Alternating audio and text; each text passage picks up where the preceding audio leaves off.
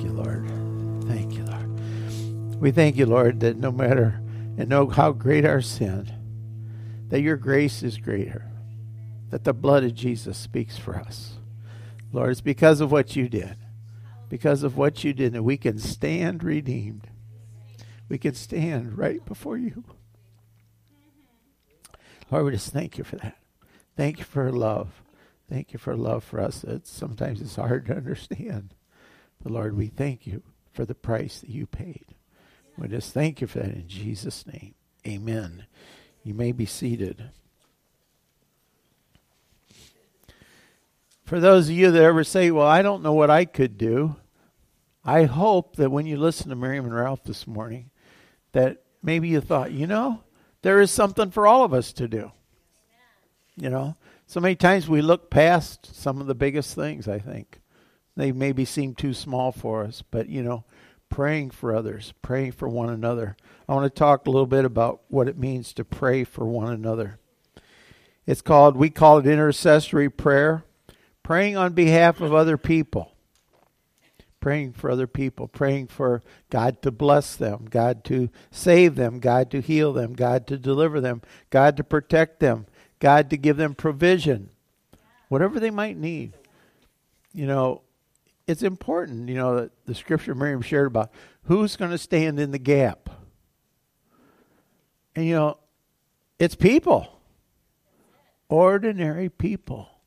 Don't undersell your ability or privilege or probably the necessity for us to stand in the gap for people. People around us, people, nations. There are people who are struggling around you who on their own probably can't make it. But you can stand in the gap and you can pray for them. And it's important, we as Christians, I think sometimes our tendency is to see all the things going bad around us and to say, oh my goodness, look how bad it is. It's terrible, And I'm not saying it's good. But as we stand and look around us, that knowing that that's not how God wants it. And then it's up to us, his people, to stand in the gap and pray for those things. If we do nothing, nothing's going to change. It's up to God's people. That's why when he brings judgment or when he comes to correct things, where does he start? He starts with his people. If my people will humble themselves and pray. He doesn't say, well, if all the worldly people that don't believe in me, if they just humble themselves and pray, it'd get better. Well, that's not going to happen. If my people. So it's us. We need to see that it's important that we do that. We begin to pray for one another and pray for others, pray for situations. God will put it on your heart who to pray for. If you get serious about it, if you say, boy, I need to pray for people.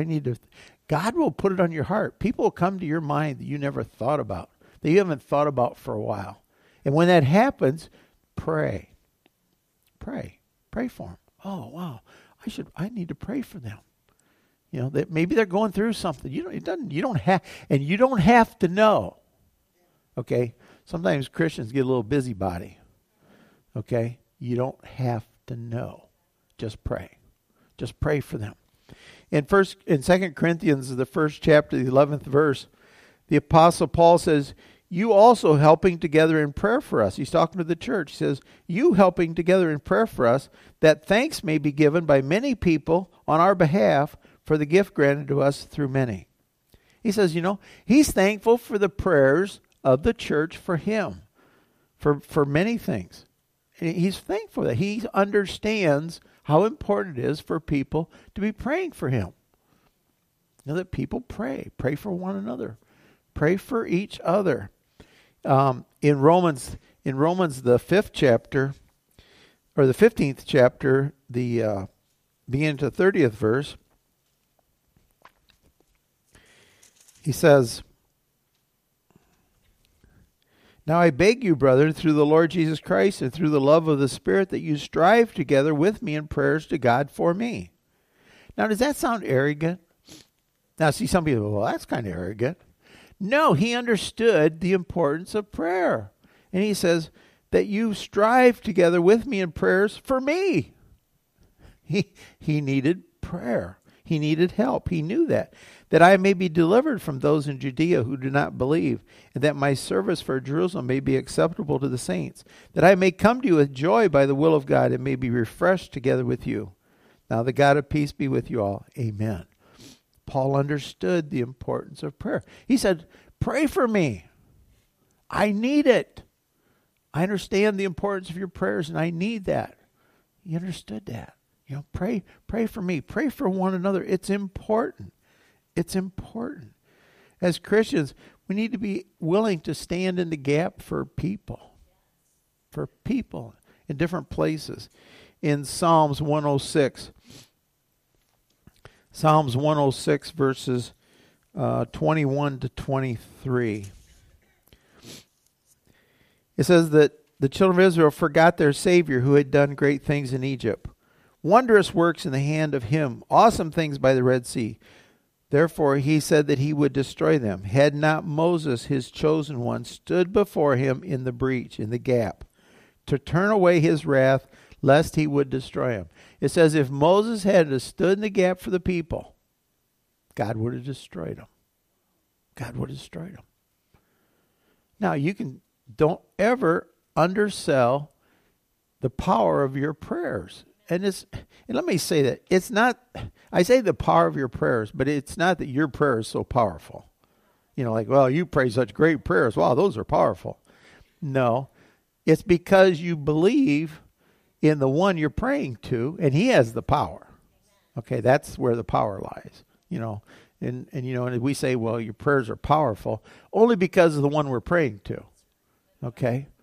But the importance of being willing to stand in the gap, and he stood in the gap for a whole people. A whole people. And he said, Lord, turn their hearts to you, save them, protect them. Stood in the gap. I don't know. I mean, don't underestimate. You could stand in the gap for our nation. He said, one. God's never looking for a bunch. He'll take one. And I believe there's more than one praying. But, if there's only one, that's okay. It's okay. We need to be willing to stand in the gap and don't think, well, that's too big. I can't do that. Well, I'll do something small. We serve a big God. It's not you, it's him. And so, God will use ordinary people. Ordinary people. Ordinary people. I've known Miriam Ralph all my life. I've known probably Miriam a little bit longer. We went to church together. Grew up, we're born babies in the same place. I know Miriam Ralph all my life. We've been good friends. They are ordinary people. Ordinary people. Just like you. Ordinary people. And they do what they think God's told them to do. And they're willing to do that. And God uses that. God uses that. Sometimes we think, oh, God can't use me. Ordinary people. Ordinary people. Sometimes one of my pet peeves, I probably have, one of them. I have a few. One of my pet peeves is that we think only special trained, really gifted people can get up front in church. We don't. But sometimes people think that. We don't want them to. There are churches the Gideons can't go to because they're not good enough. I'm telling you. Okay? I'm also telling you, God uses ordinary people. We need to see ordinary people. We don't want to, if we see all professional people look all polished and great, we go, oh, well, I could never do that. God uses ordinary people. Ordinary. You and me. And so we need to understand that we can be called to stand and pray for people. We can pray for people. Look at Acts 12. Acts 12, verse 5. Peter was therefore kept in prison, but constant prayer was offered to God for him by the church. Peter was in prison, but what happened? constant prayer. People were praying for him constantly, interceding for him in his behalf. So there's different situations that can happen where we need to pray and intercede for somebody, on their behalf, so that God can do what he wants to do. He can have his way, that God will act. And it's up to us, It's up to us. We're his church. We're his church. We've been given authority. We've been given authority. Authority what? Authority in his name. In his name. We pray in his name. And so when we pray for people, we pray for situations. I'll tell you what, you can start in all kinds of places. I'll tell you one place if you want to start. Find a young person you want to intercede for. Find a young person. You can be in your family. Sometimes you do that real quick. But if you come across a young person, find somebody you're willing to commit to praying for them. Because, folks, we have a lot of young people and children that's the only way things are going to get turned around. It's the only way. And, we need to be willing to stand in the gap and pray for them. Pray for them. We can do things sometimes, and I think we should. The other, I have to share this personal thing. Last Wednesday, I think it was last Wednesday, I don't know, in the last week or two, one of the little guys we bring to church, we pick up some kids and bring them to church, to Sunday, Wednesday, and they come Sunday, some of them. But this one little guy, he's just always real happy. He's just a nice little boy. He's 4 or 5 years old, a little guy, 4 or 5 years old, but he's always real cheerful and happy. So, So he goes running up the steps at the Methodist church, and he's going up the ramp, and his shoe comes off. And, no big deal. I'm behind him, and I said, well, get your shoe on. Well, he's struggling. He can't get his shoe on. I said, well, just take it up to the top of the step, and then when I get up there, I'll help you put it on. And I get up there, and of course, he has no socks. I mean, it was the cold night. I mean, okay, it was Wednesday when it was cold. No socks. Okay? And so here, sit down. I get down. I get down on the ground. That's a big deal. Anyway, I get down there, and I'm trying to get this shoe on, and it won't go on. I realized his foot is at least 2 inches longer than his shoe. And I'm trying to force his foot into a shoe that it's not going to happen. It's got Velcro. What he does is gets as far as he can and Velcros it and then just walks on the heel. That's something to pray about. Now, it's also something to act upon. I mean, don't just say, well, I'll pray for, the Bible says, if you're going to pray, also sometimes you got to give them something. Okay. So we're going to give him shoes, but it's like, oh my goodness. So as you come across things, pray for them. Pray for them. Stand in the gap for these kids that are, without prayer, they don't have much chance. They don't have much chance. As Christians, we need to see these opportunities and pray for things as the Lord puts them in front of you. Puts them in front of you. A lot of times he puts in front of us opportunities. And as his people, we need to see them and take those opportunities and act upon them and be what he wants us to be to the people around us. So we intercede for others. We intercede for their salvation. Number one, first most, they need to know the Lord. They need to know him and trust him. So they need salvation. They need to know that he died for them, that they're special, that, they make a lot of mistakes and they're terrible. Most, as they get older, most of them think they're worth less. They will tell you that. They'll just flat out tell you, I'm terrible. Nobody should love me. I don't love myself. They just tell you that, So they need salvation. We need to pray for deliverance. They need to be delivered from things that they can't even get out of. And we sang a song about break every chain, break every chain. There are chains that hold people in bondage. And we pray, it's prayer. Jesus said one time, those kind only come out by prayer and fasting. It's not like, it's okay to pray one time, but I'm going to tell you something. You got to get committed to it and pray for them over a period of time. Pray. Those come out with prayer and fasting. Continued seeking the Lord. Healing. pray for healing for people. You can pray for people.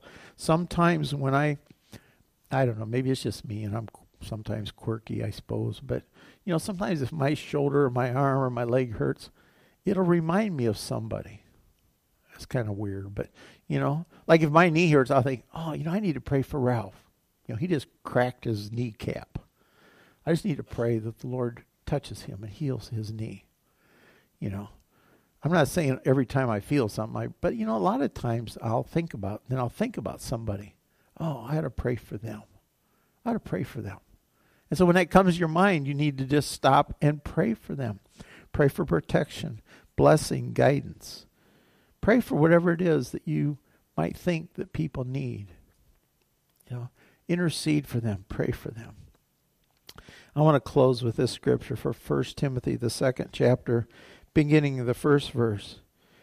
Paul says to Timothy, he says, "Therefore I exhort first of all that supplications, prayers, and intercessions, and giving of thanks be made for all men, for kings and all who are in authority, that we may lead a quiet and peaceable life in all godliness and reverence. For this is good and acceptable in the sight of God our Savior, who desires all men to be saved and to come to the knowledge of the truth."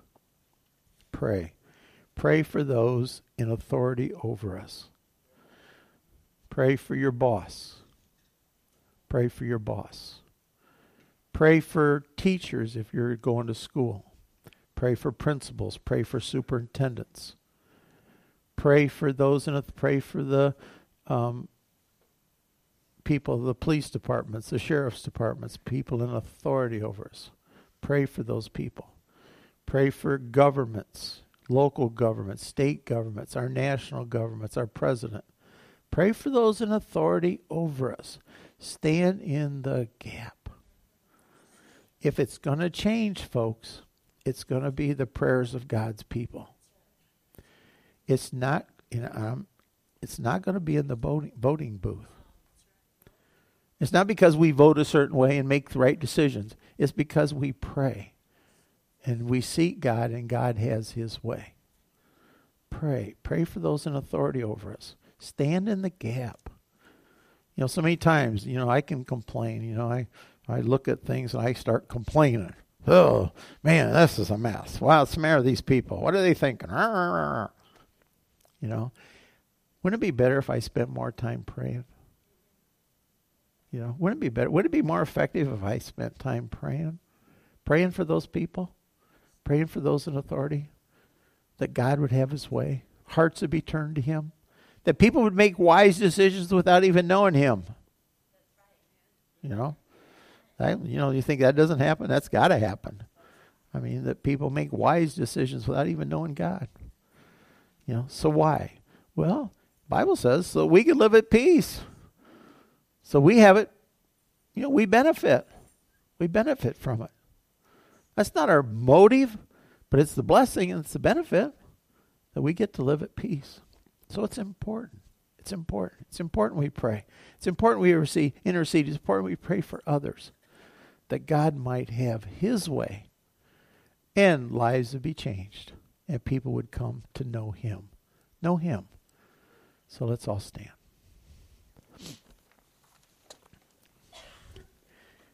Heavenly Father, we thank you that we can come to you, that we can represent you, that we can represent you on behalf of others. Lord, help us not to get so caught up in our own lives that we don't see the needs of those around us. Lord, forgive us for times when we're just so worried about ourselves that we don't see all the needs around us. So, Lord, just help us be willing to pray for others. Lord, as people are put on our hearts, help us to see that, though, as an opportunity to pray. Lord, just help us to be faithful to you. Lord, we thank you for your faithfulness to us. Thank you, Lord, that we can pray for one another. I pray if anyone has a need this morning, and I say this every week, but Lord, if anyone has a need, I pray that you'd encourage them to come up and let the prayer team pray for them over to my left when we dismiss. And if you don't know where the prayer team is, come to me and I will tell you, or I will pray with you. Lord, it is our desire to pray for people and to seek you, to see you work. So, Lord, we thank you for that. We thank you for your blessing. We thank you for your faithfulness. Lord, just dismiss us now. And we pray this in Jesus' name. And everybody said, Amen. Amen.